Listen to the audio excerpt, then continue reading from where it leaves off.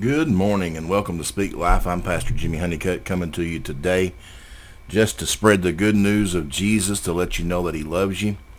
Today's the day the Lord has made. I'll rejoice and be glad in it. Not going to spend much time this morning. Just wanted to come to you to encourage you, to brighten up your day, to let you know the Lord loves you. He's concerned about you. He wants you to be prosperous and be in health, even as your soul prospers. He wants you to know that you are the sons and daughters of the Most High. And as this being a Friday coming into the weekend of February the 19th, 2021, I'm reminded, as we had learned this week, about Carmen had passed away, a great man of God. Had a song that I had mentioned recently on one of my posts about Sunday's on the way.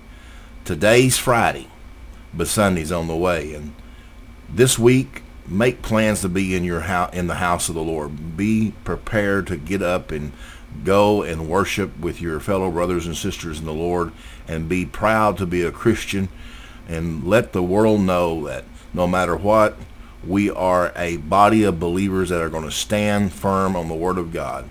To encourage you today to look up, your redemption draweth nigh. Look into the hills which cometh your help cometh from the Lord. And to be glad to know that we are in such a place in God that, throughout the whole Bible, we have seen prophets and men and women of God go through things, but we are the ones that are going to see the finished work. We are the finishers of this thing. And I'm so proud to be called a Christian. I'm so proud to be a minister.